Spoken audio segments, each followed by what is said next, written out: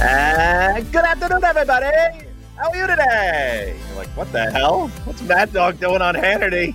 No, just an ode to the dog. But this is actually Joe Concha, Fox News contributor, media and politics columnist for The Hill, and a guy who has filled in on this show before. We're going to have some fun today, kids. We're on, what is this, New Year's Eve, right? So, hey, it's going to be a big night tomorrow, alone in my basement. Yeah, there's Joe Biden in his basement, and I'm in my basement. I guess, I don't know. We have alcohol, so it won't be too bad. The wife will be around, and we'll make it a party, watch some Dukes of Hazzard reruns. Who knows? Who cares? Just not going to watch that Dick Clark's Rockin' New Year's Eve. You know why? Guess who the big special guests are?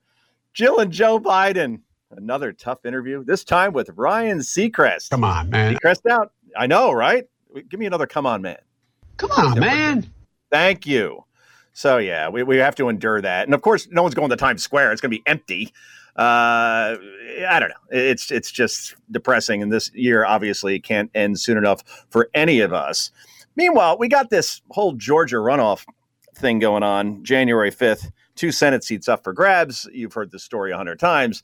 If Democrats win both seats, it's a 50-50 split in the Senate. If that split happens, Kamala Harris is your tiebreaker if votes go along party lines, and you're going to have things like, abolish, for instance, will be a big theme, like abolish ICE, abolish the filibuster, abolish the Electoral College, and then you're going to have expansion, but not in the way that we normally think of in terms of economic expansion. Oh, no.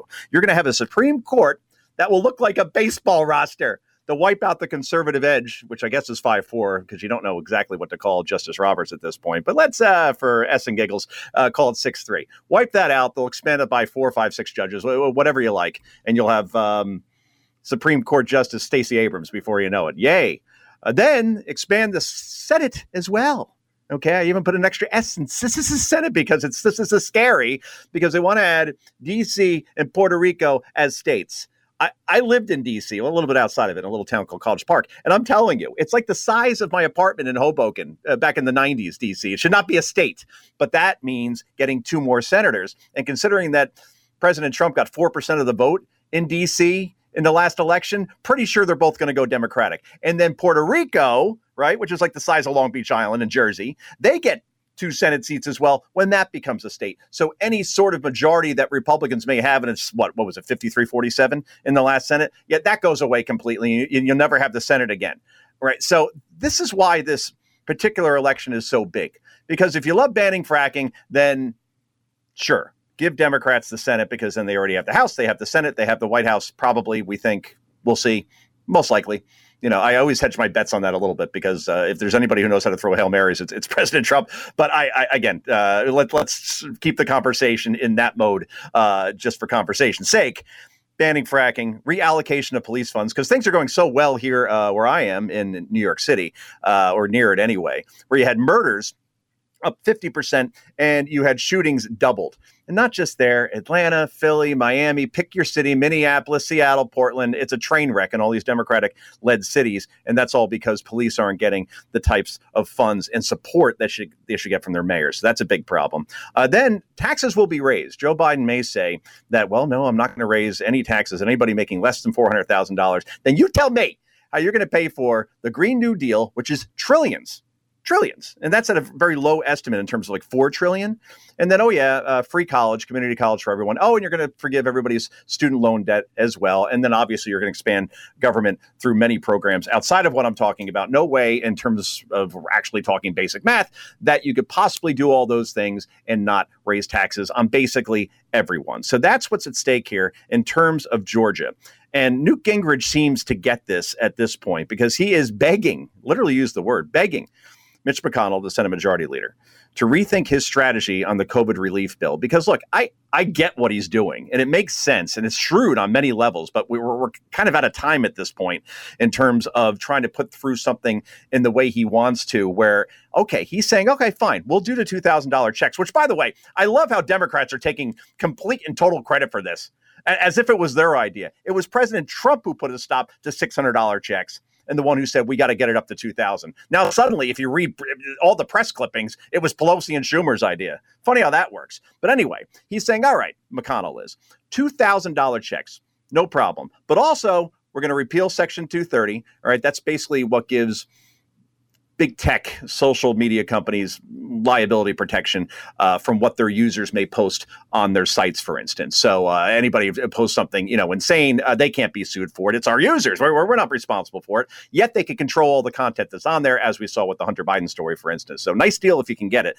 And Republicans and Democrats are supposed to be aligned on that in terms of repealing that. So that kind of makes sense. And then obviously he wants to look into voter fraud and any voting irregularities and everything that went wrong in terms of voting in the 2020 election. These are all fair things, and these are things that absolutely the president wants.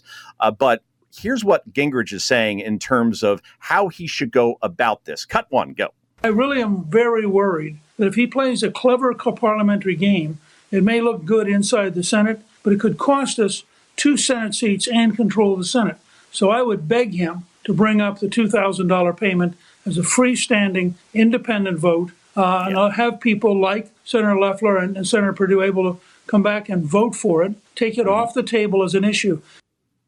That's exactly right. Newt Gingrich on Fox News earlier. And just, all right, go for all these things. Repeal Section 230. Look into voting irregularities and everything that went wrong in voting in 2020. Yes, clean bill, $2,000 checks, clean bill. This way, at least you get the votes out there, because those races down in Georgia are that tight. And you will have some people sitting at home, unfortunately, because they think that their vote just won't matter because they think that it was stolen back in November. So that's what's at stake here. I get that if people want to make a stand and put a line in the sand and say, you know what, we're not participating in any elections until this thing gets fixed, or President Trump is given a free hearing, so to speak, as far as his claims. But look, your result is a blank check all around. Democrats in the House, Democrats in the Senate, House Majority Leader Chuck Schumer, get used to that. And then it goes to Joe Biden, even though I don't know if it does go to Joe Biden at that point in the Oval Office, because he keeps referring to his vice president-elect in Kamala Harris as the president-elect. And it's just one of those things that, I don't know, is this Freudian, or is this kind of how things are already? Cut two, go. I took it to instill public confidence in the vaccine. President-elect Harris took hers today for the same reason. Yeah. And he's reading off a prompter. So, it's like Anchorman. Don't put that in prompter. Anything you put in prompter, Burgundy will read, or Biden will read, I guess, in this case. So the gaffe machine continues. But hey, the late night hosts won't touch that, will they, Colbert? No, we can't do any jokes about Biden. We're going to insult our audience's intelligence, and they may have hurt feelings. They may yell at us on Twitter. Shut up. Speaking of yelling, this is the controversy of controversies that I can't talk about quite enough as somebody of Spanish heritage. Now, my name is Joe Concha, and people assume that since I have a vowel that ending my name in an A, and that I'm from New Jersey, that automatically makes me Italian. Right? Concha. No, not quite. It's Spanish, Basque. It's like the northern part of Spain. Beautiful place, San Sebastian. Anyway, look, I could appreciate this story, or maybe I can't, because here you have Hilaria Baldwin, who is actually Hillary Baldwin, the wife of Alec Baldwin, who has been saying for a very long time now that she was born. Yes, let's get the Spanish techno up. Uno, dos, tres, cuatro. Thank you, Jason. Here you have a woman who has said that she was born in Spain and then came to America when she was just 19 years old. On her CAA speaker page, CAA is an agency, says that she was born in Spain. She also told a podcast this year that she moved here as a teenager. But then she's also been going on these shows and acting like she doesn't quite completely know English because she was born in Spain and it's kind of like her second language. The problem is she was born in Boston and her name is Hillary. It's not Hilaria. So let's go to, let's see, Jason, cut 5 here, and you'll see what I mean. This is on the Today Show, where she pretends she doesn't know how to say the word cucumber in English. Go. We have very few ingredients. We have tomatoes. We have, how do you say it? Cucumbers. We have... That's great. That is the worst fake Spanish accent ever. I mean, I've heard bad accents before. Believe me. I mean, let's take I don't know, for example, Alexandria Ocasio-Cortez, all right? And I'm not saying that she isn't of Latina descent, but at the same time, she went with this other accent when speaking before a conference that was organized by Al Sharpton. And this is something that if you're driving right now, be sure you pull over to the side of the road or put two hands on the wheel because you may fly off said road. Cut 6, go. I'm proud to be a bartender. Ain't nothing wrong with that. There's nothing wrong with working retail, folding clothes for other people to buy. There is nothing wrong with preparing the food that your neighbors will eat. No. Who knew that wrong was spelled WRAAAANG? Wrong. She went like kind of like Valley Girl / I don't know, Reverend Wright kind of thing. If you combine all that together, and that's how you get wrong and bah. It's so insulting. And yet you hear the crowd going, yeah, that's right. I know I never heard you actually speak like that before, but yay, AOC. But nothing beats. I mean, this is the gold medal by far. You can never play this enough. Hillary Clinton speaking to a crowd in Selma, Alabama. And suddenly she goes from Hillary from, I guess, where's she from? Illinois to Arkansas, to Washington, to New York, and morphs into Roll Tide, play cut 7, go. I don't feel no ways tired. I come too far from where I started from. Nobody told me that the road would be easy. I don't believe he brought me this far to leave me. Who's he, God or Bill? You never quite know who the pronoun is in that particular situation, but yeah, boy. It's amazing. She won a Senate seat. She was Secretary of State and won the popular vote in 2016. After doing that, you should be canceled. I don't believe in cancel culture. After that alone, that should be the end of your political career.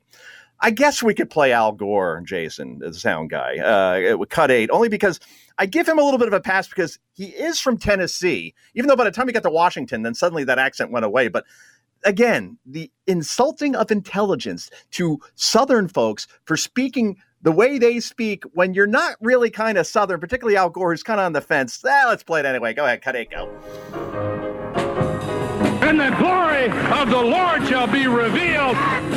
Stand with me for the economic empowerment that is the next great civil rights frontier. And the glory of the Lord shall be revealed. Don't tell me we live in a colorblind society.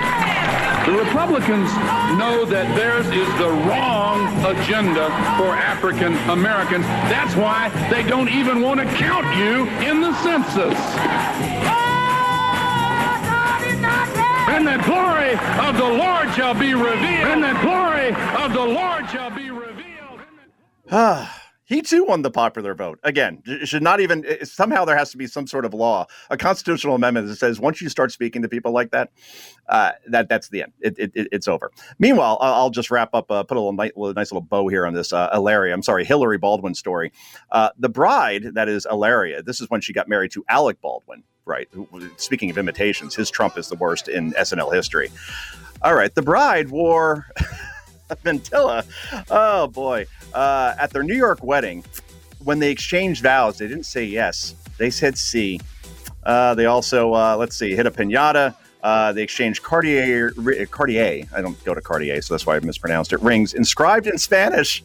Oh, it just doesn't get any better than this. And later she said her family, quote, couldn't pronounce her surname. Her family, her grandfather was from Nebraska. So the ridicule here, richly deserved, no question about it. I am Jose Concha, filling in for, how do you say Sean in Spanish? I don't even know. Sean Hannity, the Sean Hannity Show. Back with more in just a moment. Have you seen this Gallup poll? It's very, very interesting. Around the most admired man in America. Play it, Jason. We'll give a little preview of who actually won this. Yes. So, after 12 straight years of Barack Obama being at the top of this list, President, I'll do it in the Gorka voice, Donald J. Trump has won most admired man in America, tops Obama. But here's the most notable part. Trump finished first. Obama got the silver.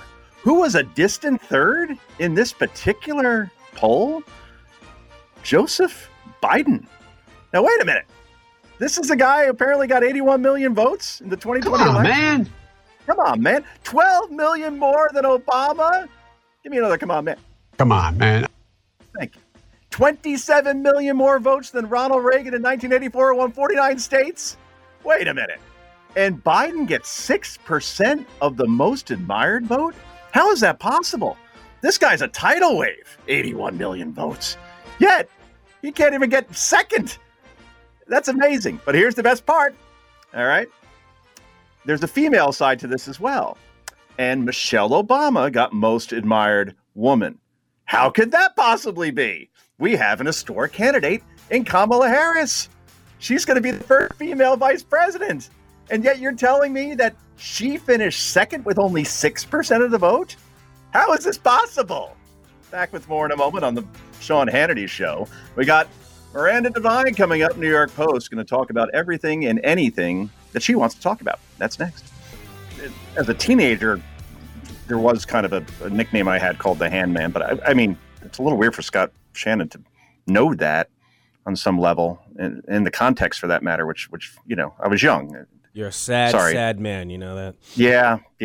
Well, that was Scott Shannon. I listened to him on WPLJ here in New York growing up, and there he is, like, as the voice, like, introducing me. That's kind of wild. I still have, like, severe difficulty believing that I'm on 625 radio stations right now and filling in for Sean Hannity with this many people listening, even on a holiday week. It's fun, and we're gonna have fun. That's all I can say. It's Christmas. I'm sorry, I keep doing that. New Year's Eve.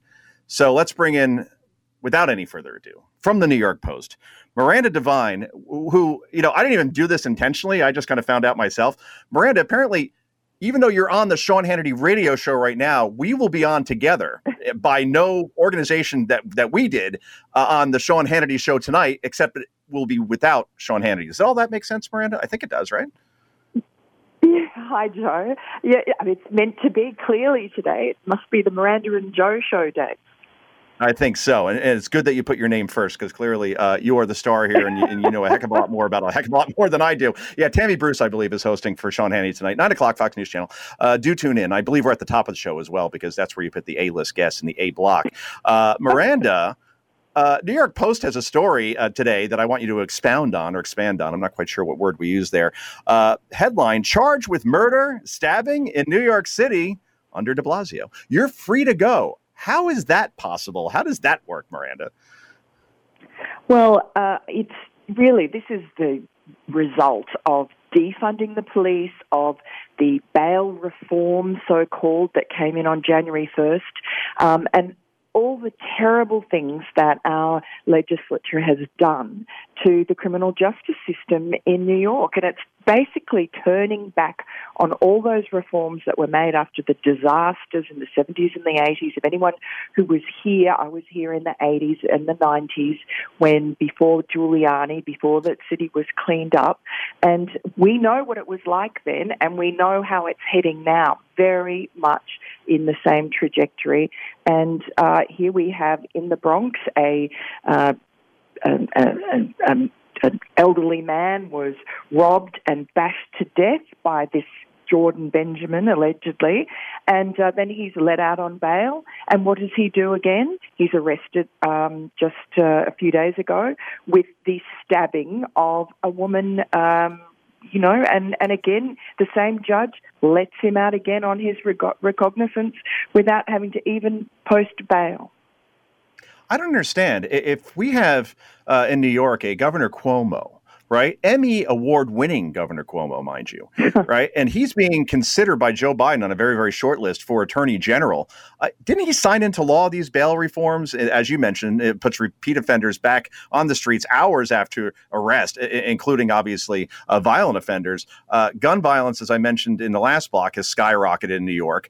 And yet he wants to be the top cop in the country, or at least is being considered for it. Yet this is the same guy who never allowed an independent investigation into his order to put COVID-19 positive patients back in the nursing homes, which I always say is like taking a blowtorch to dry grass and result in the thousands of deaths. So here you have yet Cuomo being considered for AG.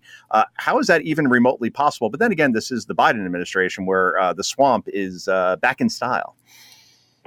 It is, and it's sort of opposite day all the time with them. They talk a good talk, and they seem to be able to make reality whatever they want it to be. You had, Andrew Cuomo was probably the worst governor of any in the country in terms of presiding over COVID and the coronavirus crisis, and truly, New York was at the forefront because of all the flights that came in and because it's such a built-up city, but it still does not account for the terrible management of both the mayor and the governor, who fought non-stop. They constantly quarrel, they don't work together, and Cuomo in particular was so arrogant. I mean, his nursing home mandate in March, sending COVID-positive patients into nursing homes, was a death sentence for thousands and thousands of people. And we don't even know exactly how many, because he stopped us being able to know how many by fudging the figures. And then he wrote a book and congratulated himself on what a great job he did. And rather than the Democrat Party sort of turning its back on him or being a little embarrassed, they embraced him. They invited him to the convention. They talked about him being AG for Biden. Seems that maybe wiser heads have prevailed. But Andrew Cuomo wants to be president. He's setting himself up for a run as president. New York's not big enough for him, and his ego is enormous and much too big for this state. So that's what he wants to do, and he doesn't seem to understand that he's never atoned for the mistakes that he made during coronavirus. He's never apologized. Every political leader in the world made mistakes. Cuomo made more than most, but he's never admitted it. He's just patted himself on the back and pretended that he was fantastic. Contrition is a foreign concept with the Cuomos in general, and we're talking to Miranda Devine, New York Post. Do you ever think of getting out of New York?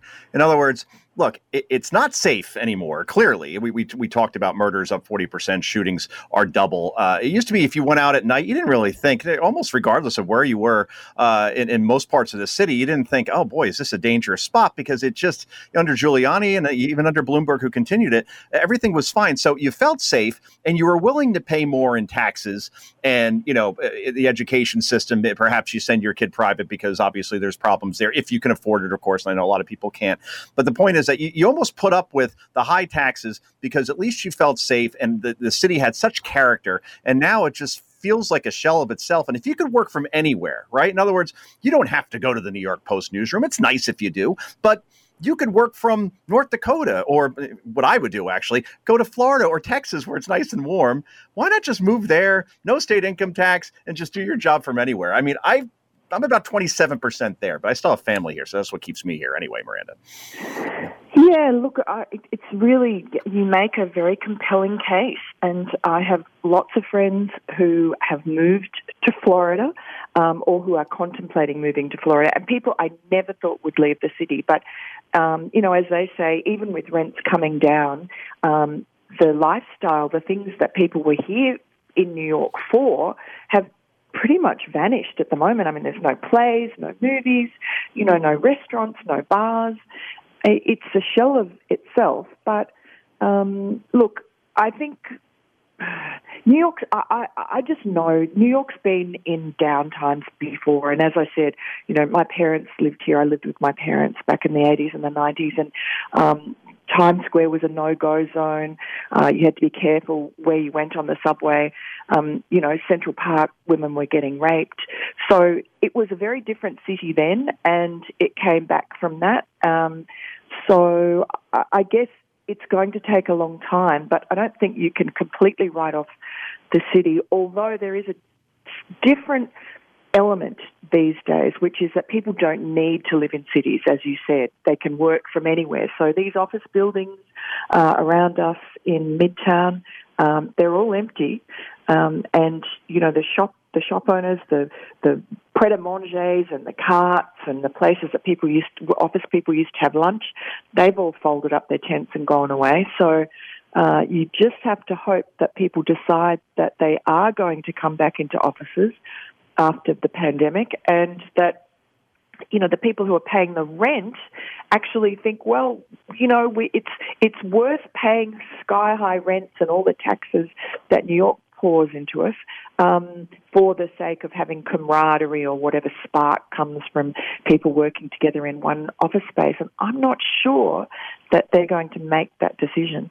I'm with you because, again, you have to go to an office in the past because, well, that's where the fax machine was or that's where the big conference room was, right? And now it's like the technology at home is the same as it is in an office, and commuting is just killer in New York as it is in Los Angeles, as it is in Washington. So I could see a lot of companies saying, you know what, we'll still have some people in the office and you could come in sometimes, but they're going to downsize, and that will affect then all the businesses that count on people working in big cities like New York. We're talking to New York Post columnist Miranda Devine. I want to get to this because this is appalling, quite frankly. And I don't use that word very often because it sounds pretentious, but it's the only word that's coming to mind right now.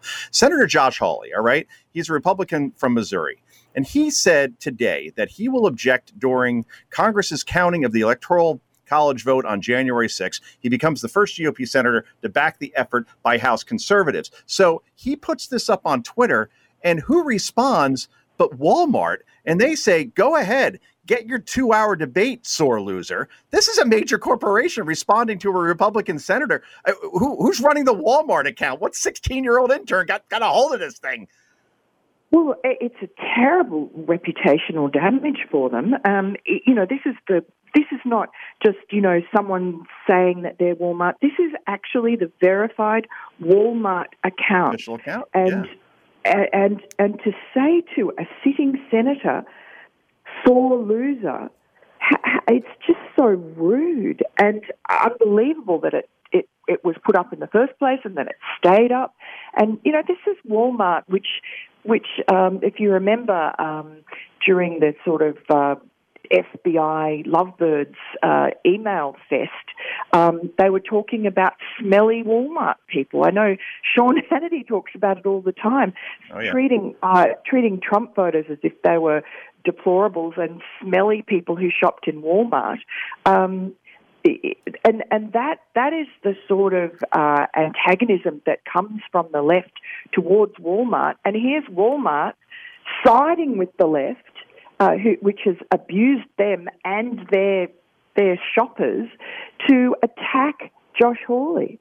And it's just it reveals a lot about that Miranda, company. I just don't get that. Just from a business perspective for a moment, right? Why you would alienate immediately half the country from shopping at Walmart again? Because there's other options besides Walmart as far as big box stores. And I love Hawley's response. I don't know if you saw it, but it's he did shoot back and basically says, "Okay, yeah, I'll do that once you, let's see, or maybe you'd like to apologize for the pathetic wages you pay your workers as you drive mom and pop stores out of businesses." That got 30,000 likes, as it should. That's right. As you said, you've just insulted 75 million Americans. But, this is what you get from woke corporates. None of it makes sense. Corporations should stay completely agnostic and out of politics. And yet they pile on, all of them do. And whether it's Google and Facebook or Amazon or Walmart or Coca-Cola or the NBA, these big brands think that they're bigger than their audience. And they so far are so arrogant, they seem to get away with it. But I think, once Americans wake up to it and get angry enough and start being strategic about for instance, Twitter, after it banned the New York Post story about Hunter Biden's laptop, a lot of people moved, that spawned a big revolution to people moving on to Parler. So when there are going to be these alternative shops and voices springing up, and those brands which have gone woke will find that they're losing business and soon out of business. As the old saying says, get woke, go broke. I love the accent, Miranda, by the way, if you don't mind me saying so. Can you say parlor one more time? Parlor. Wow. You make it sound so regal, Maybe I'll start posting there a little bit more. I think I have an account, but I don't really go on there too often, but maybe that'll change. Finally, we got about 30 seconds. I'll make it 15, actually, just to hedge my bets on this a little bit. What is your New Year's resolution, if any? Miranda Devine, New York Post. Oh, my gosh. I don't really have a New Year's resolution. Maybe go to the gym more often. If you can go. Getting through this year has been hard enough. But, do something exciting, do something new and fresh in my career. Oh, I have revenge spending on my mind, no question about it. What I always do is a nice little cop-out. I just say, you know what, I'm giving up scotch for 2021. I never drink scotch, but that's what makes the resolution that easy. It sounds good on paper. Anyway, we got to go, Miranda, but I appreciate you coming on, and I guess I'm going to see you in about something like 5 hours on Hannity tonight in the Fox News channel. And thanks again for everything, and we'll talk in 5 hours. Thanks so much, Joe. See you. All right, bye-bye. And more of the Sean Hannity Show coming up next. We have a big, well, you know what? Just stick around. Believe me, you're going to want to hear this story. It's the worst tease ever, but I have a feeling you will stick around. Joe Concha filling in for Sean Hannity. Back with much more in just a moment. And here we go. It is Joe Concha filling in for Sean Hannity. If you want to be a part of the program, toll-free number, mind you. It won't cost you a cent. 800-941-7326. 800-941-SEAN, spelled the correct way, S-E-A-N. Apologies to everybody who spells their name. That is named Sean, S-H-A-W-N. It doesn't count. S-E-A-N, 800-941-7326. You want to be part of the program. But first, we're going to make it a party here on New Year's Eve. And that means we're going to bring in three of the more respected pollsters and columnists that you'll hear on any radio show, starting off with Craig Kashishian. Hopefully I pronounced that correctly, Craig, but I have a feeling I did. You were educated in, Cornell, Princeton, and Yale. Why not just go to Brown and hit for the cycle, why don't you? And you served on the White House staff of President Ronald Reagan. Impressive. Matt Towery, syndicated columnist, attorney, and pollster. And Robert Cahaly, who certainly made a name for himself before the 2020 election of the Trafalgar Group. We want to discuss those Senate runoffs scheduled for January 5th in the state of Georgia, the whole ball game as it pertains to the Senate. If Democrats win both seats, it's a 50-50 split, and Kamala Harris is your tie-breaking vote. I have a feeling I know how she'll vote if she were to actually have to do that tie-break. Gentlemen, thanks for joining us. We appreciate it. Hey, Craig, did I get it right? Yes, you did, sir. Thank you, Joe. Nice to be aboard. Oh, it's great to have you. I mean, 3 Ivy League schools. Jesus, I feel stupid all of a sudden, more stupid than I usually do. I appreciate it all on scholarship. But by the way, I did poll for President Reagan. And we did, all of us, get 2016 right. And the three of us also got 2020 right. And the congressional gains Republicans made right. So that's the gift we bring to the party right now.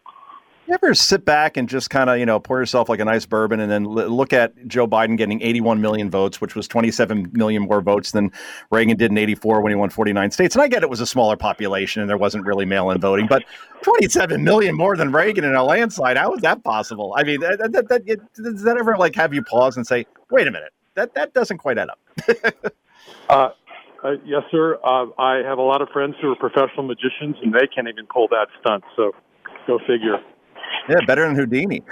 Hey, Robert Cahaly, I'm just curious. I'm seeing your new poll out, newish anyway, about out, I guess, earlier today or last night. As far as this runoff is concerned in Georgia, and you are showing 50.4% for Ossoff, only 47.7% for Perdue, a very small number of undecideds, as we would expect, about 1.9%. And then you even have the Reverend Warnock at 49.6%, slightly leading Kelly Loeffler at 48.8%. She, of course, is the Republican, 1.6% undecided. What is the change here in terms of the shift? Because I've seen your polls before showing slight leads on the Republican side. Seems like the Democrats had the momentum right now.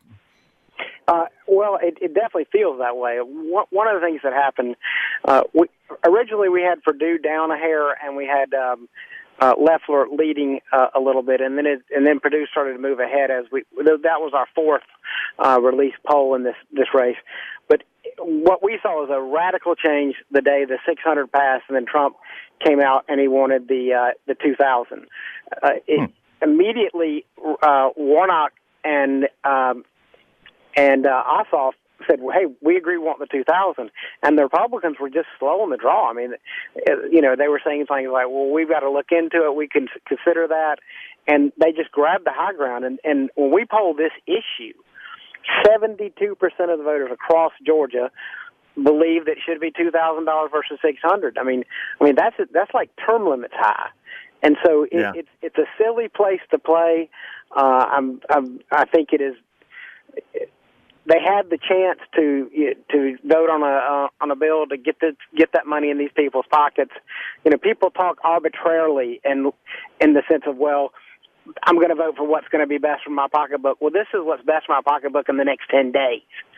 And, less is more unless you're talking about stimulus. And people wanted this, and I think this was a bad move, and the fact that it stalled in the Senate is bad news.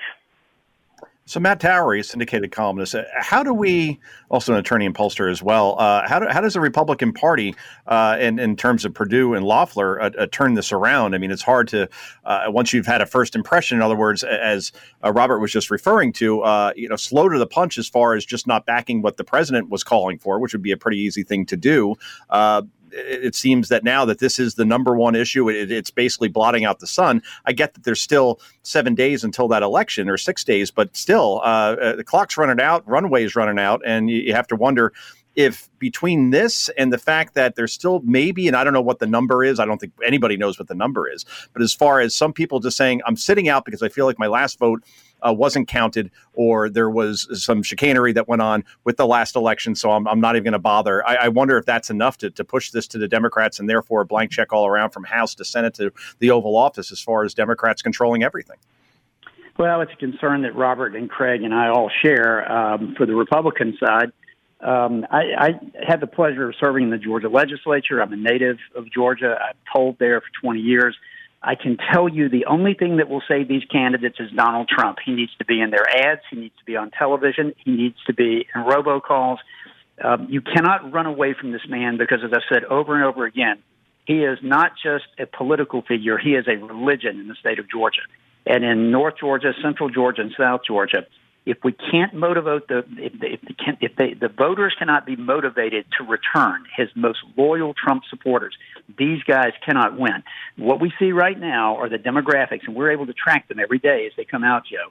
The numbers right now are not looking favorable for the Republicans. They need a massive surge on Election Day because as you're hearing nationally that this is the biggest turnout and it's like a general election turnout, it's not. We're 1 million votes shy of where we were in the general election in terms of the total vote figure.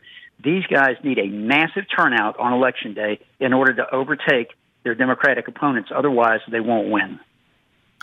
2.3 million have already voted, to your point, in early voting. That is behind the general election. But Craig Kashishian, I just wonder, will the president's appearance there next week at a rally, does he have to almost do what he did in Pennsylvania, perhaps a few days before the election, where he would hold 5 rallies in one day throughout the state just to show that he absolutely wants to win that state? Or is the president's heart, you think, maybe isn't in this because he still thinks he got screwed in the presidential election?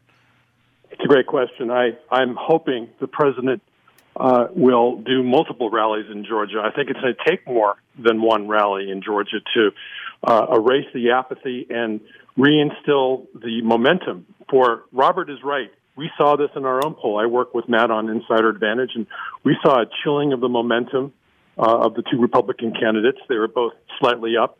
And at this point in time, given a 40-year track record in polling along with Matt, usually in an off election like this, the Republican candidate in a runoff usually starts to get a bit of a surge, a bit of a gallop. We're not seeing that. In fact, if anything, we're seeing a chilling, maybe even a slight reversal of momentum. And to reignite that spark will probably take the president to be fully engaged in this race and for those two candidates, not a long monologue on the travails and travesty that took place on election night last month, but rather looking forward and at the consequences of indeed a fully empowered democratic government, which could be, as we all know, devastating on all facets of American society. Things are already out of hand in Atlanta. Crime is surging. The Democratic mayor has made a plea to ask for help on how to figure out the murder rate that's surging. They hired a private police force to patrol Buckhead. What's Atlanta come down to? These are micro issues that these campaigns should be focused on. Defunding the police, a lack of cash bail, closing down the Atlanta City Jail. All of these things affect everybody, Joe, in life. I would presume, live in Washington. You have friends who are Democrats, liberals. I'm sure you have to if you live in D.C. Everybody is worried about safety and security. They want to be able to sleep at night safely in their own homes. That's endangered now because of the Democratic agenda and the Antifa issues. These candidates are not focusing on that, and the president needs to come home and drill that in. Those are the consequences of a democratically controlled government.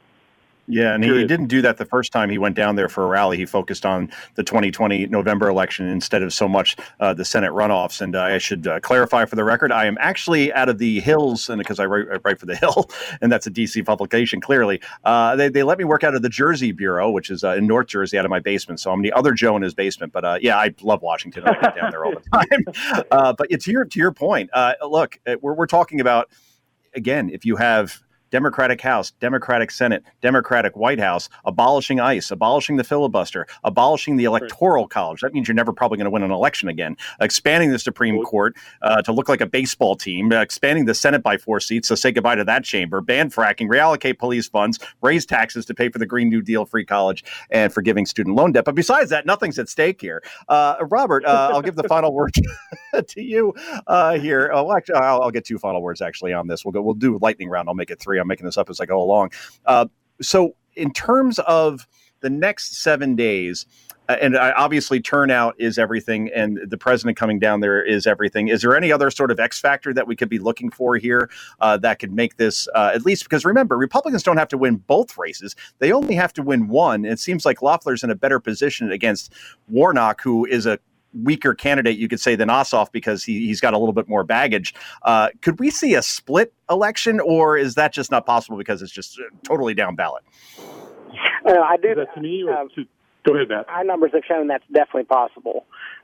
We see a difference between them. We've always seen the Warnock Loeffler race a little stronger for the Republicans than the Perdue Ossoff race. We do think that, and as far as the X factor, the weather forecast looks good, and that is Matt, who's lived here, can certainly speak to this, and I know I've discussed this with Sean about ice storms in Georgia, and so I like the fact that it's not supposed to freeze at all the night before or during the day. But yeah, I think we could see a split decision, but I'll make this prediction: whatever we see is going to be close enough that there's going to be lots of court cases and stuff when this is over with. We're not going to have an any clearer winner than we did with President. I highly doubt that's going to happen in both races. Wow, I can't believe that we won't know election night who's going to win. Oh, that's right. It's a thing now that we never know who's winning on election night anymore. Oh, boy. All right, Matt, last word. You got 20 seconds to say whatever the hell you want. Okay. I've known Ralph Reed since we were both 20 years old, and he has been involved, of course, in the Christian Coalition and his Faith and Freedom Group. I'm wondering if the X factor is Ralph Reed and the Christian evangelical vote that may get that galvanized and come up and save these Republicans in the last minute. So I'm thinking that could be the X factor.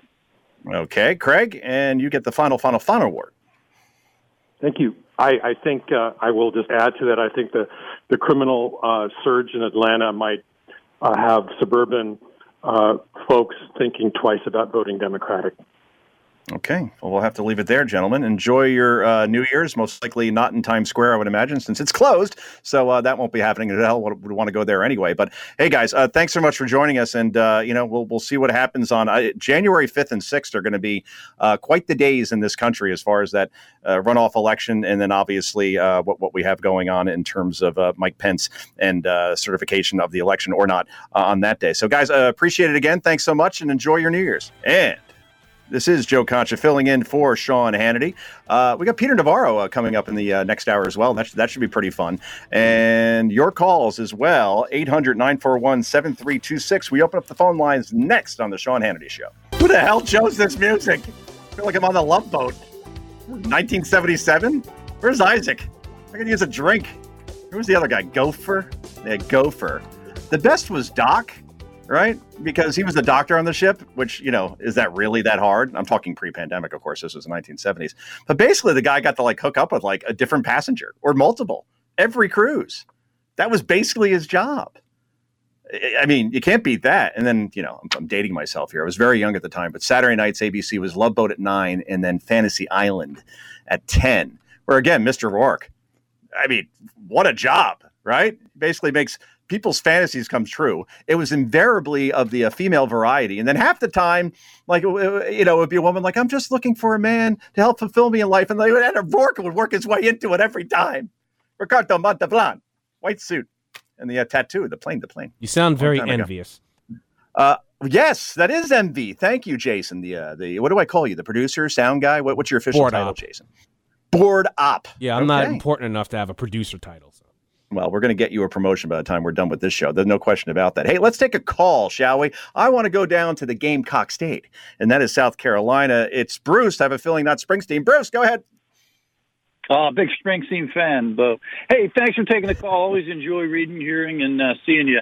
So I've got a question about these runoffs that I haven't heard anybody address since Election Day, okay? I don't understand. I don't understand why McConnell and 48 Republican senators haven't been all over the results in Georgia to contest the votes that, may not be legal votes. So, for example, Trump lost. So far, they're saying Trump lost by about 12,000 votes. 12,000. But Purdue fell short of getting over the 50% mark in Georgia by only 14,000 votes. Right. That's the thing. There's a lot of these things that you can't quite add up, Bruce, in terms of this election. Like, how do you win Ohio by 8 points? But then all those states right around it that kind of go in line with Ohio, Michigan, Wisconsin, Pennsylvania, go the other way. And, of course, all of those states started counting those votes only on Election Day. Like, why couldn't they vote do what Florida did? Count all those votes up until Election Day, then you have a result that night instead of 5 days later.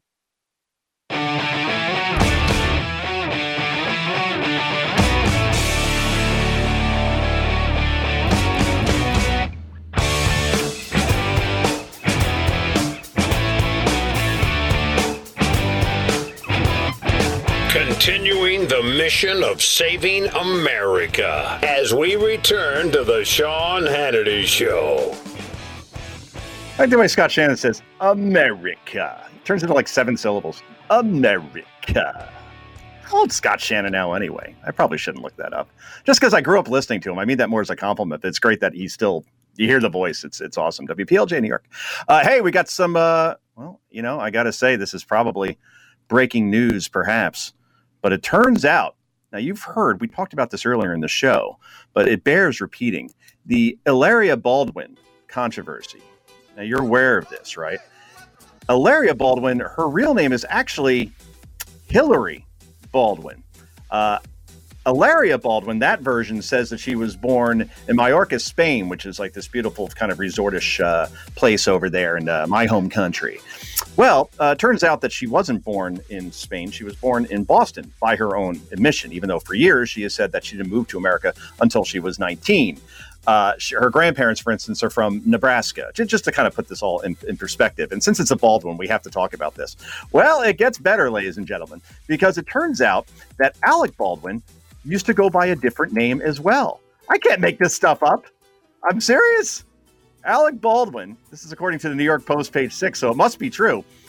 He used to go by Alex Baldwin. Alexander That's Baldwin. Interesting. Interesting. It is, isn't it, Alec?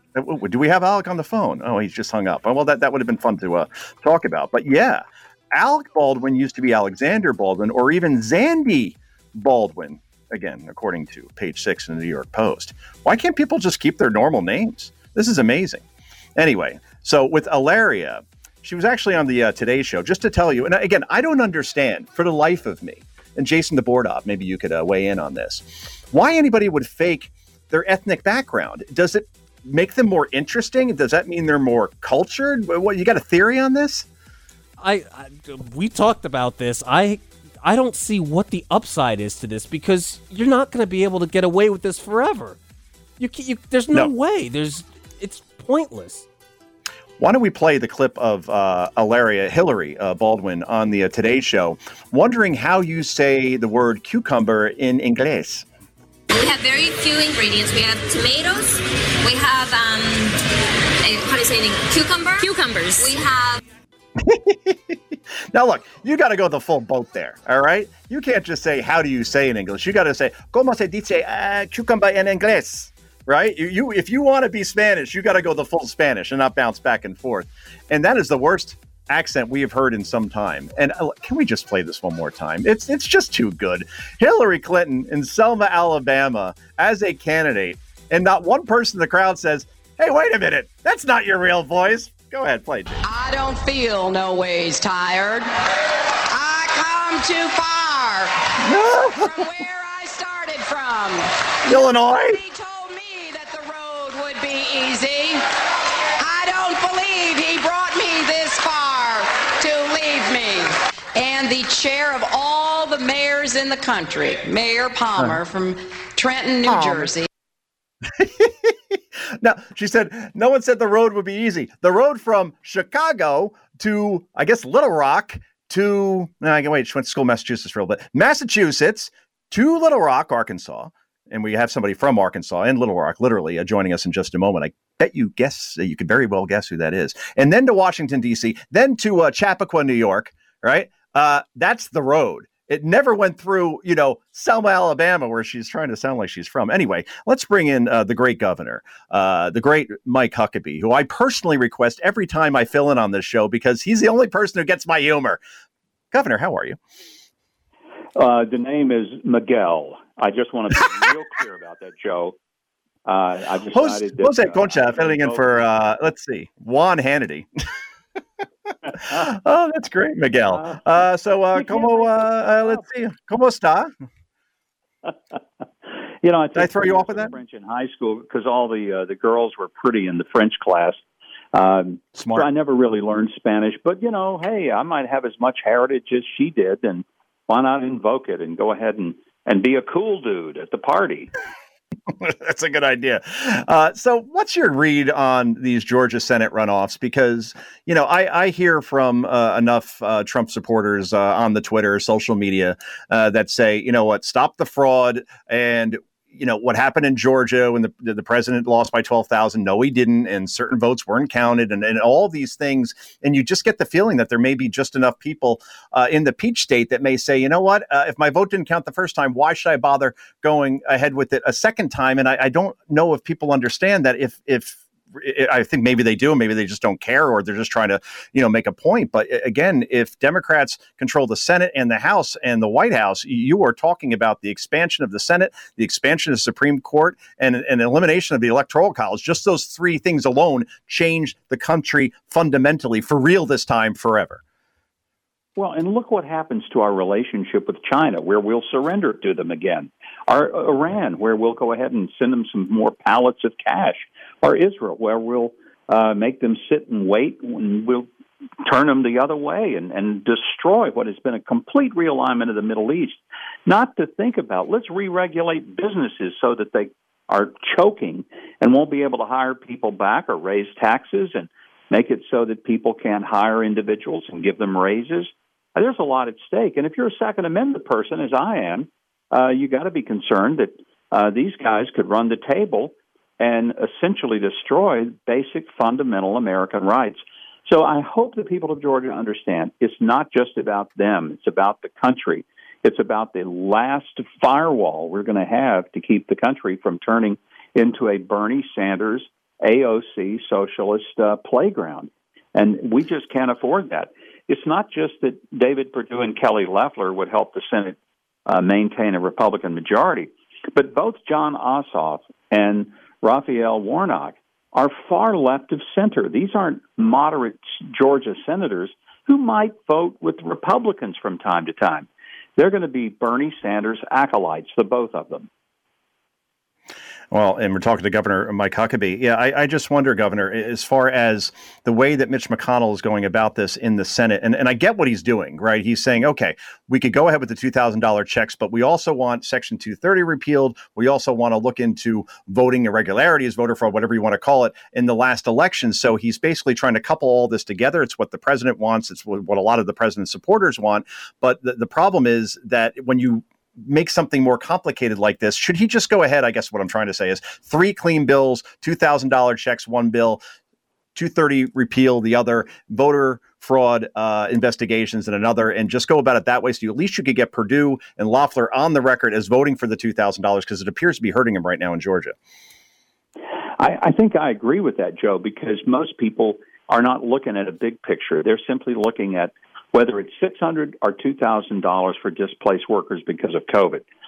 Certainly they need to be careful that they're not giving $2,000 to people who have been getting the government paycheck because they never missed a check the whole time COVID's been going on. I've said for a long time, every public official who helped make the decision to put people out of business and create the lockdowns should not get a paycheck until all these business owners can open up their restaurants and their salons and their spas and their gyms. And when they can open up, then the government people get their paychecks. But the one group of people in America who have not lost a dime out of COVID are government workers, government employees. And there's something that is just wrong about that.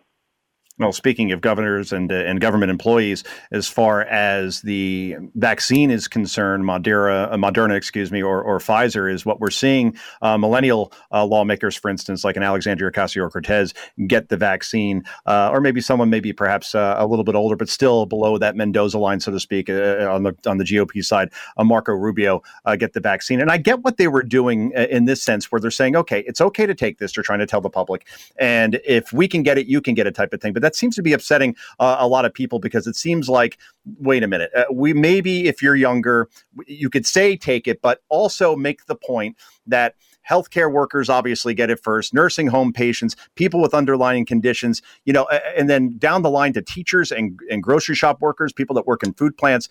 All those people should get it first before perhaps some of these folks in Congress, which maybe they had good intentions, but the optics are horrible. I think it's a horrible thing, period.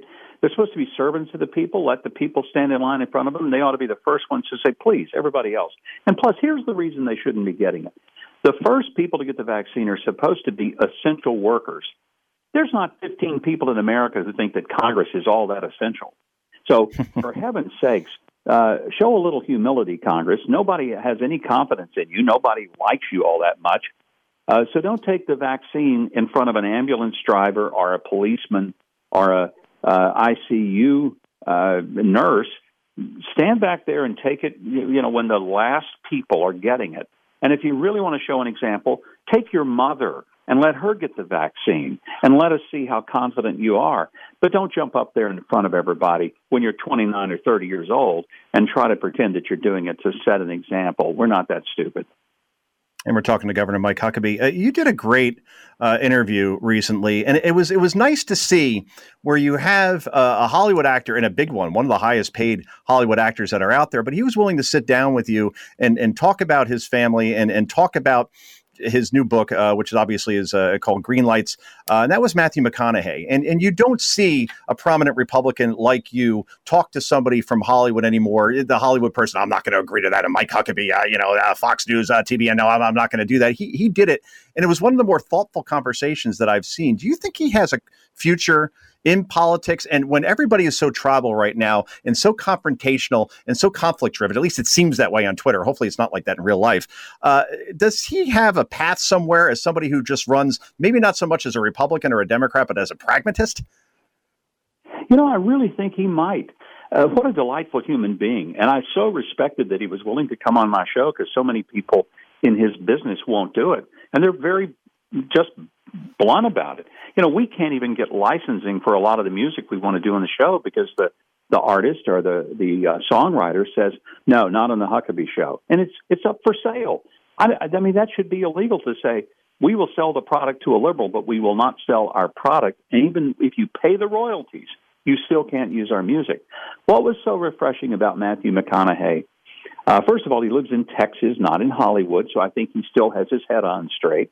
But he's the same person that he was when he grew up. He has a great sense of gratitude for who he is and what he's been able to do, but he doesn't take himself that seriously. And he does have a wonderful story. His life is great. His book is compelling. And you read it and you think, hey, this is a regular guy. He's not somebody who has his head so far up in the stratosphere like an Alec Baldwin or Alex or whoever he is this week. He's just a down-to-earth, great guy. And you'd say, I'd really like to have this guy over for a barbecue sandwich, and he would actually be able to appreciate it. And we're talking to Governor Mike Huckabee. He is the host of Huckabee on TBN. That's Saturday nights at 8 and 11 p.m., Sunday night, 9 p.m. Also, obviously, like me, a Fox News contributor. I'm curious, Governor, as we wrap this puppy up, do you do New Year's resolutions? Is that a thing that you learn, when, you're something like 46, 47 years old now? Do you just say, hey, this isn't working out, I'm not going to even bother? Or do you actually try to set a goal at the beginning of every year, and do you actually stick to it? My resolution is not to have formal resolutions, but the other resolution is to be able to still have a pulse and be walking vertically a year from now. Because once you get to my age, it's really just when you wake up and you say, I got a pulse, I can stand up. Hey, this is a great day. Let's keep it going. We've got a streak going on here. So that's my resolution. I can't wait till my bar comes down to I just put my thumb on the edge of my wrist and say, hey, it's going to be a good day. I'm alive. Oh, Governor Mike Huckabee, thanks so much for joining us. You're my favorite guest, and hopefully we'll be on together on the Fox News channel sooner rather than later. And you have a great New Year's in 2021, which can't possibly be worse than this craptastic year we went through. Well, thank you, Joe. Happy New Year. Happy New Year to you as well. More on the Sean Hannity Show. 800-941-7326 is your phone number. Your calls, and Peter Navarro on the other side of the hour. That's next. I want Depeche Mode and Bryan Adams next hour. Kidding, of course. Let's go to Jason, the soundboard op guy. Flip a coin. Deborah in Georgia, because I want to talk about Georgia. Deborah, go ahead. Hi, Joe. I'm calling to urge with great urgency my fellow Republican Georgians to go vote. The stakes are way too high to sit this one out for any reason. You have an obligation to all the other states that can't vote. We need to do the right thing, the patriotic thing. It doesn't matter about the fraud last time. We just need to do the right thing and go vote. Everyone, if you have to crawl, you need to go vote. That's right, Deborah. Always get involved in these things, certainly with such high stakes. You got 15 seconds to answer this question. When you talk to your neighbors, right, or you talk to your friends, is anybody saying, nope, I'm sitting this out because I want to make a point? Or is everybody saying, I don't like what happened in November, but you know what? The stakes are too high?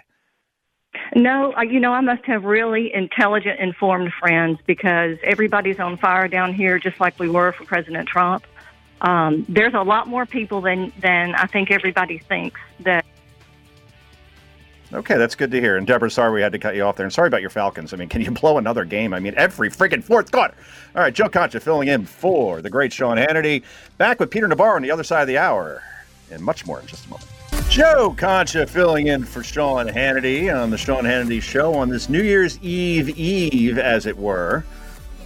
You may know me from Fox News. I'm a contributor there. I'll be on Hannity's show tonight, ironically enough, without Sean Hannity.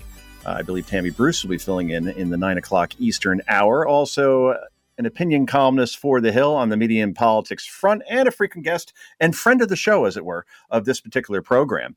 Want to introduce our next guest. And I always enjoy watching, and as a media observer, Peter Navarro in any interview, because he just seems like the type of guy that you have a scotch with at some point in your life, because he's a conversationalist just as much as, in other words, you see a lot of administration officials, and I'm talking any administration, they sound like politicians, or they sound like, boy, they rehearse this in the mirror 100 times, and Peter just gives it to you straight and is unapologetic about it. He, of course, is the assistant to the president and director of the Office of Trade and Manufacturing Policy. Peter, welcome to the program. How are you? Thank you for that high praise from the master, Joe. I always enjoy your keen skewering of the media. So let's have some fun today. All right. Kumbaya. I love it. Hey, you have and I hope you don't mind me sharing this so much, but you've written an op-ed, and it's titled, "They Stole It and It Wasn't Fair and Square." I'll give the opening graph, which really brings us home, and let you kind of expand on it a bit, sure, and then play maybe devil's advocate with you for a little bit. It starts out, the presidential election was likely stolen from President Donald J. Trump by the Democratic Party. That was a key conclusion of my recently released report, The Immaculate Deception, a play off the Immaculate Reception, of course, Steelers and Raiders in 1972. That's a conversation for another time. And a new study out by the eminent statistician, and that is Dr. John Lott, brings damning new evidence of the veracity of that claim. So the sentiment out there among Trump supporters, Mr. Navarro, is that Joe Biden is legitimate.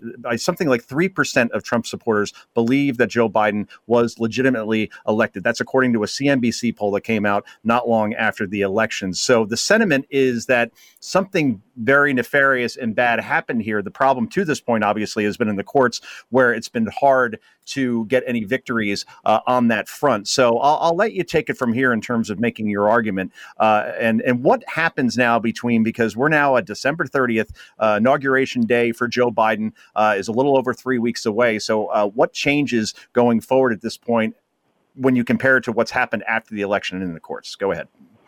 All right, Joe, let me lay out what I think is the election irregularity chessboard, and then let's end that with what kind of moves that can be made to prevent what may be an illegal and illegitimate president from being sworn in. Okay. So my background, I think you know this, Harvard PhD in economics. I've done a lot of legal writings as well, so I know my way around court cases and things like that. So what I did was sift through literally thousands of documents, court cases, affidavits, declarations, all sorts of firsthand accounts. And I came up with essentially a one matrix kind of worth 1,000 court cases, right? So think of it this way, Joe. You got the 6 battleground states, Arizona, Georgia, Michigan, Nevada, Pennsylvania, Wisconsin.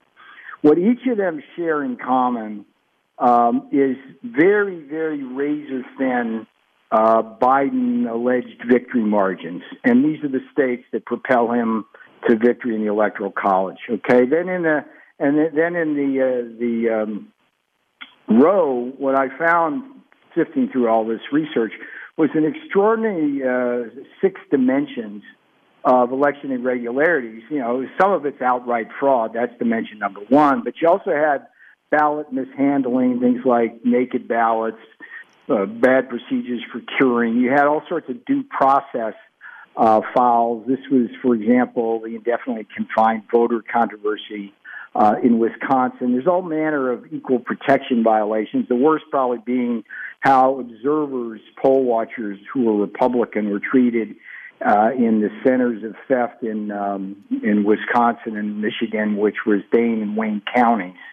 You had some significant voting machine irregularities, not just with Dominion, but the Novus and Agilis systems as well. And then there's just some strange statistical anomalies, which this new paper from John Lott really highlights, where you have precincts where you have more than 100% turnout. So that matrix, you look at that, I urge everybody to just go look at that report, just look at that matrix, and you can see that the number of potentially illegal votes, Joe, here's the punchline, the number of potentially illegal votes in each of those 6 battleground states dwarfs the victory margin that Biden had. Okay, so what defines an illegal vote in terms of the context of your report? Is it that signature doesn't match that votes were received after a deadline? Just define that for me so the listeners can follow. Let me work you through the 6 dimensions because there's so many ways that can happen. But for example, with outright fraud, you have dead voters and ghost voters. A ghost voter is somebody who voted from an address that they don't actually no longer live at, right? So that would be fraud. A ballot mishandling illegal vote would be, for example, a naked ballot comes in without an outer envelope with a signature on, and it gets counted. A process foul would be, for example, in Pennsylvania, where the Democrat counties basically allowed ballot curing, but the Republicans didn't, and it was a shady deal by the Democrat Secretary of State there, Bookvar. And then the equal protection. I mean, I could go on and on, but equal protection, voting machine irregularities, and significant statistical anomalies are the other 3. Mm-hmm. And you raise a good point, because one of the big findings of my Immaculate Deception report was there's no silver bullet here. There's no crack and none of that BS. It's death literally by 1,000 cuts, or more precisely, these 6 dimensions of irregularity. So I look at that just in the cold, clear light of day as an economist, as a legal scholar, and it's like there's no question that there's a high likelihood that this was just stolen flat out. Now, enter stage right John Lott. He's a famous academician who wrote one of the definitive studies on Second Amendment issues, but he made a run at this, and he had two very interesting findings where he was trying to uncover fraud. And Georgia, in my report, I described it literally as the cesspool. It's probably the worst because it hits every one of these dimensions of fraud. And so one of the things he did, which is kind of clever, we in academia, we kind of admire this kind of thing when we see it. He compared adjacent precincts in Fulton County, Georgia, which is the Atlanta area, for their voting behavior. And the null hypothesis was you shouldn't observe any differences. But in the precincts where there was allegations of fraud, you actually had a significant statistical difference, which suggests that as many as 11,000 votes were fraudulent there. And 11,300, to be exact, is just about the victory margin that Biden has currently. In Georgia, it was about 12,000 votes. Yeah. So, Peter, question for you then is the... Let me okay. just say the second. I was just going to ask real quick. Too. Yeah, excess voters, like the presence of voters, more voters than you would otherwise think you should have, that's like a sure sign of fraud. And he found about 300,000 of those across the 6 battlegrounds.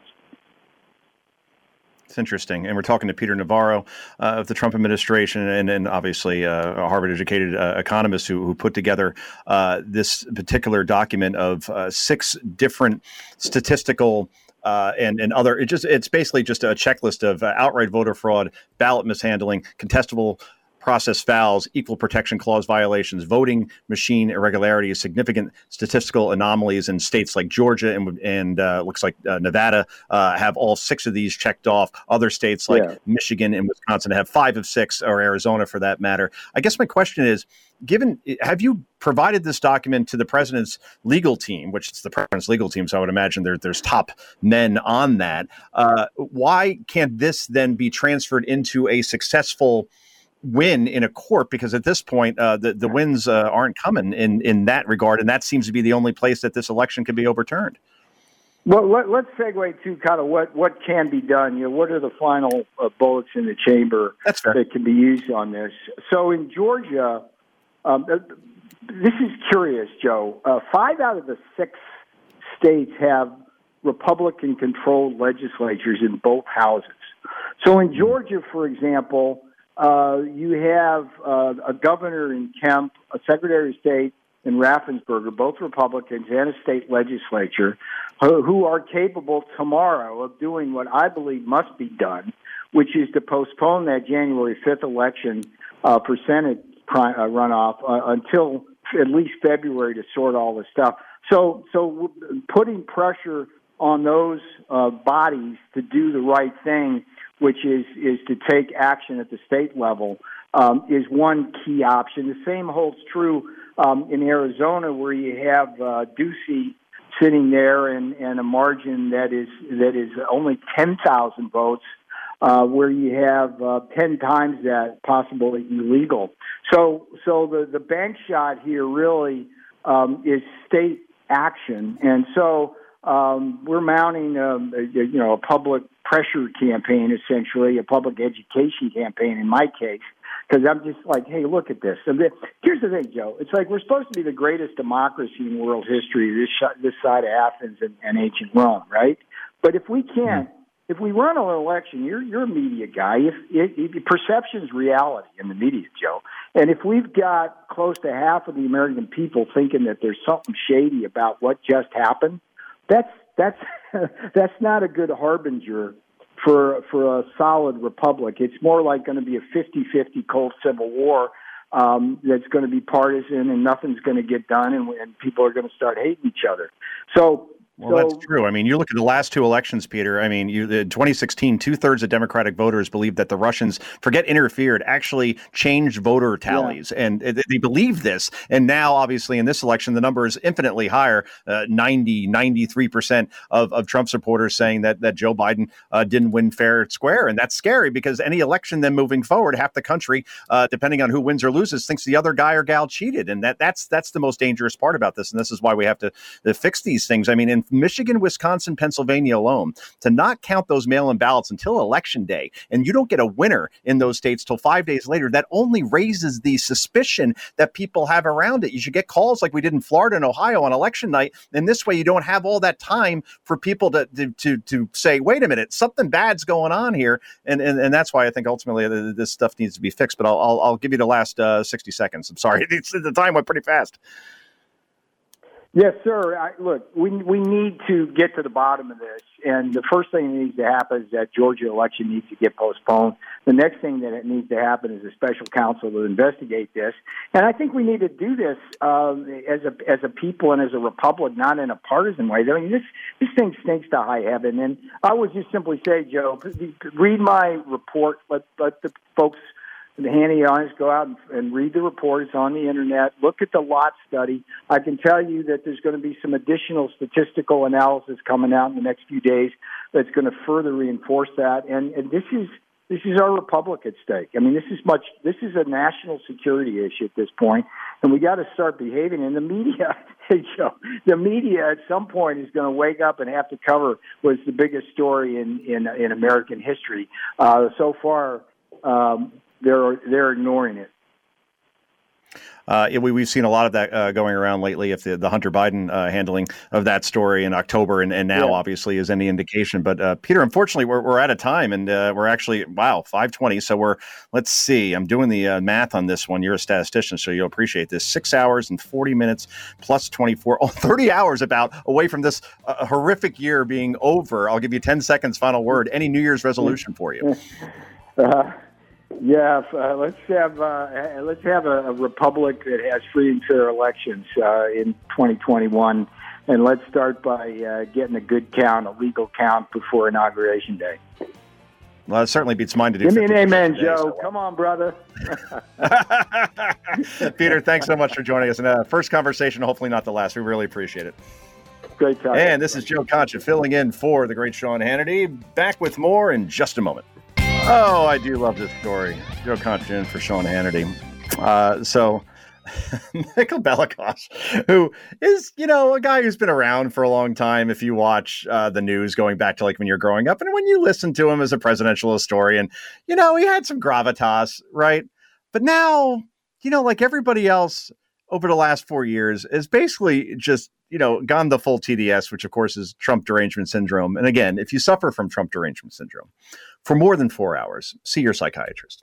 That's a play off of something else about a pill by Pfizer. But the point is that here's what he tweeted today, quoting, Andrew Johnson, born today, 1808, insisted that when he died in 1875, he should be buried swaddled in an American flag with his head on a copy of the Constitution. All right, pretty good so far.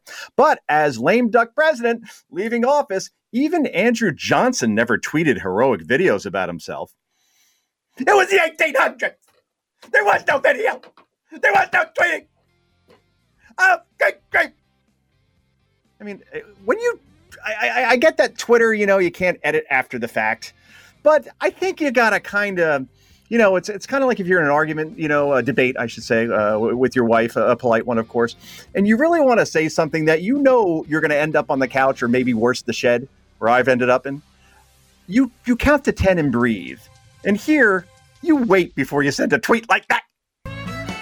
Well, you may have heard that Ken Jennings is in the running to be the next Jeopardy host. Like a record amount of money. And look, some people, and I'm a media guy, right, from the Hill, and you see me on Fox talking about media all the time, but I venture into this area of the pool as well as far as entertainment's concerned. And Jeopardy is basically entertainment, right? You can make the argument the greatest game show of all time. Well, Jennings was a great guest, right? Because he kept winning, but not because he was this great personality or anything like that. It was just the run that he went on. So the fact that he's now going to possibly be the host, I don't know. You're either a good guest or a good host, but you're rarely both. Like me. That's right. I said it. Wait, somebody else says that. But anyway, the point is that Ken Jennings now has to apologize for, tweets that were very, let's put it this way, insulting towards conservatives, right? And here's the thing, again, you cannot have, we saw it before, Josh Hawley, right? And he was talking about how on January 6th, he's going to vote against the what's going to be certified on that day, and Pence oversees it, and so on, right? So you have that going on. So Hawley says, all right, you know what? Nope, I am not going to affirm the Biden victory in terms of the Electoral College results. All right, he's going to challenge the Biden electors, to be specific, okay? So here's the thing. He tweets this, Hawley does, and then Walmart writes back and calls him a sore loser. It says, enjoy your 2-hour debate. Not like, a person that works at Walmart, the actual official Twitter feed of Walmart, and whatever 23-year-old kid is put in charge of that, I guess, writes this back to millions of followers. And now this thing's gone viral, of course. So again, the worst business model you could possibly have is insulting half the country, dismissing them. And that's what happened with Walmart. And now we're seeing with Ken Jennings in terms of, look, Twitter will destroy half the careers of people in this country by the time we're done. I mean, you could go back and look at anybody's Twitter feed, except for mine, of course. It's mostly the pictures of the kids and, your occasional joke mostly. But again, if you're in the public eye, you got to think about what you're writing, because that is a bullhorn. Whatever you put on there, it lives forever. And even if you delete it after the fact, someone's got a screenshot somewhere. But I say, honestly, John O'Hurley should be your next Jeopardy host. Do we have any audio, Jason, the board op of the great Mr. Peterman from Seinfeld? I'm Jay Peterman. Then in the distance, I heard there he is. The bulls. And I began running as fast as I could. Fortunately, excellent. I was wearing my Italian Capto Oxfords. Sophisticated yet different, without making a huge fuss about it. Rich, dark brown calfskin leather, matching linen vamp. Men's whole and half sizes, 7 through 13, price $135. There's your boy. That is your guy. He's got the voice, he's got the look, and even if he isn't intelligent, I mean, he sounds it. I assume that he is. I mean, was Trebek like truly intelligent, or did he just have the answers in front of him? I have a feeling it was a combination of both, and probably, if you do that show as long as Alex did, the greatest game show host of all time, and his battle against stage 4 pancreatic cancer was, that's the type of thing. There is no stage 5. And the fact that he worked as long as he did and gutted it out and tried to inspire people, just he will be missed in a horrible year of so many people and so much celebrity death. I mean, quite frankly, it's just remarkable. I mean, Dawn Wells died today. Dawn Wells. Who's Dawn Wells? Mary Ann, Gilligan's Island, 82 years old. And the debate, it's one of the great debates of all time, quite frankly. Bo or Luke, or Ginger or Mary Ann. And, Ginger is supposed to be the celebrity, the aesthetically pleasing one. And she was, don't get me wrong, but you ask any boy growing up when I did, between the ages of 13 and 19, and Mary Ann wins 94% of your vote. I'm just saying. So she passed away today. Boy, I'm ending this thing on a depressing note. Why don't we take some calls, kids, shall we? Let's go to Carl in South Carolina, the Gamecock State. Carl, how are you? I'm great. How are you? Outstanding, man. Just getting ready for New Year's of doing nothing in my home, staring at my TV. I'm with you. I'm with you. There's not even a college game on that night. I'm sorry? There's not even a college football game on that night. I mean, you would think that the geniuses that run college football in the networks will put a game at least for Beyond to watch. No, nothing. Army, West Virginia, 4 o'clock. And it ends. I'm stuck with Ryan Seacrest. I'm a Giants fan, ahead, so I don't do well down here. But God bless America and God bless President Trump. And my point I'd like to make is I think the Turtle and the Republicans are making a huge mistake with this $2,000 stimulus, because my math. Everybody, I'm a retired lineman. I don't get math, but I understand people's thinking. And the way I see it is in Georgia, it is the critical which way we go.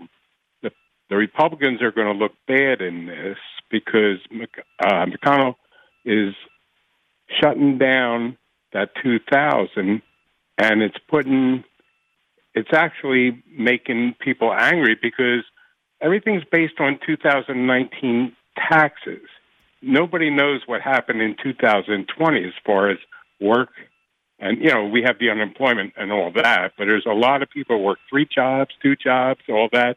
They're not in this formula. And I think it's a grave statistical financial mistake for them to shut it down.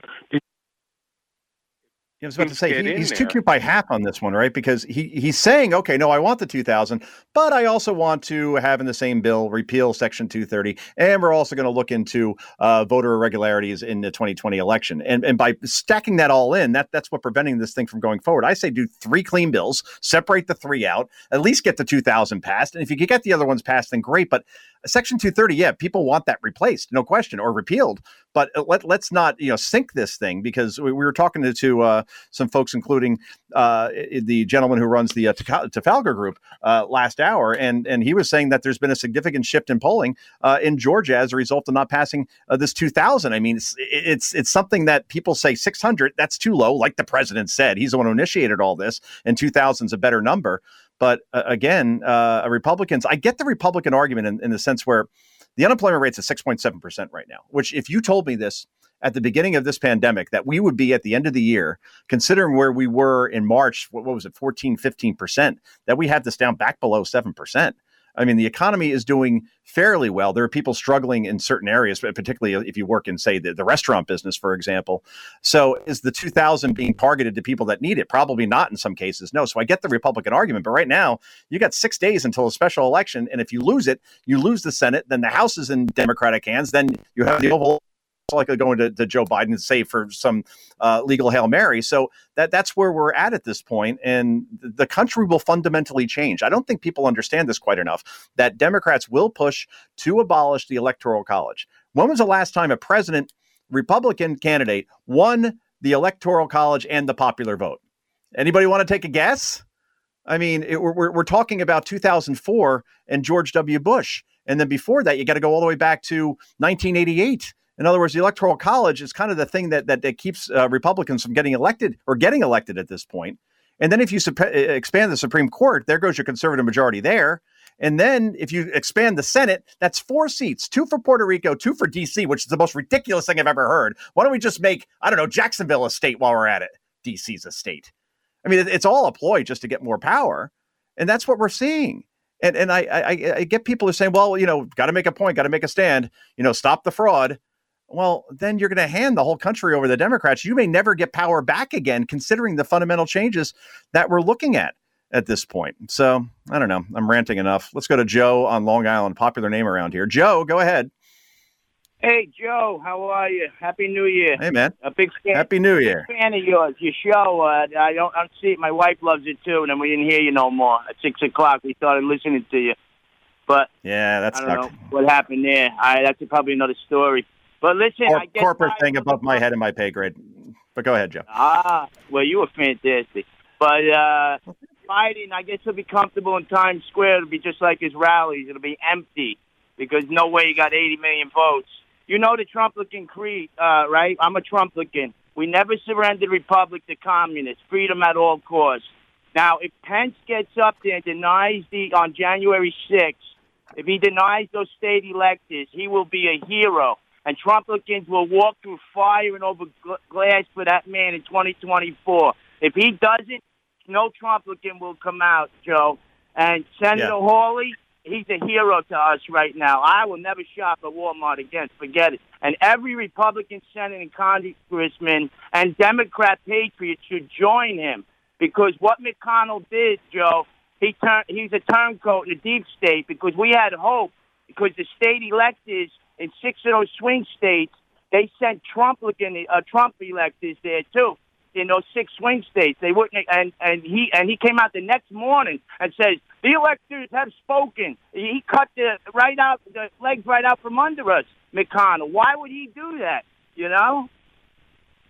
Joe, if Pence does that, I just want to be clear of what happens from then the House and Senate have to vote on doing so, and you need a majority vote. And if there's no Democrat that's going to vote with Republicans on that in terms of overturning that, and then McConnell, as you mentioned, there's going to be Republicans that don't vote for that either if it somehow gets to the Senate, which it won't. So even if Pence does that, that doesn't overturn the election. But Joe, you know what I mean? Goes to a debate. And the public, we need to see this, and then eyes should be open. And I think Giuliani and Jenna Ellis get to present their case, that they can bring in witnesses if I'm not at that debate. No, I get it, but what Democrat is going to go along with it? I mean, you see how they stick together on everything. So you would need some to actually flip. Well, no, right? They got to. Why it has to be 2/3? At this point, it doesn't matter. You fight. No, not even 2/3, just a majority. You would. But go ahead. Sorry. Take it away. I was going to say we'd rather die free men than live under Harris's rule, and it's communism's coming, and that's coming. Wait till she gets in. Biden's just a puppet. And wait what happens when. That's why they're all going down here to 6 to fight. We're not surrendering the republic to communism. We will not do it. Wait a minute.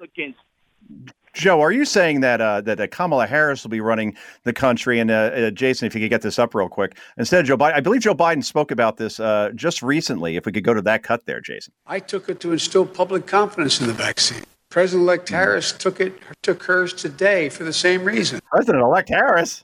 Oh, boy. Come on, man. The soft part out loud. Yeah, come on, man. Indeed. Hey, Joe, thanks for the call, man. I appreciate it.